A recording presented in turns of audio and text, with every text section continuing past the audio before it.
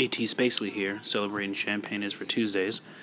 I think I made a hashtag about it last week. No, I didn't. I just titled it Champagne is for Tuesdays. No clue why, but it seems like Tuesday champagne happens, and I'm not mad at it.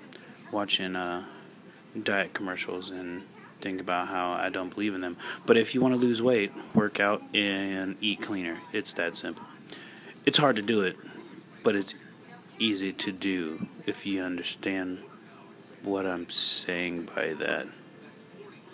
It's not the binary rule. Like, it's hard to turn on, but it's easy to flip the switch. It's not hard to flip, it's not hard to flip the switch, but it's hard for you to actually do it, but it's easy. I know, tongue twister. I don't get it either, but life's chock full of those things. Nonetheless, dinner's made. Gonna eat. But I'm also going to watch Champagne and watch sci-fi movies. I realize I'm a sci-fi nerd. So, really embracing myself in that. I knew that a few years ago, though. A friend of mine asked me, well, you don't like reading. What kind of book would you want to read? And I'm like, I don't know, sci-fi? And that was pretty much it. Like, what was it, 30,000 Leagues Under the Sea or 20,000, 25,000? I don't know.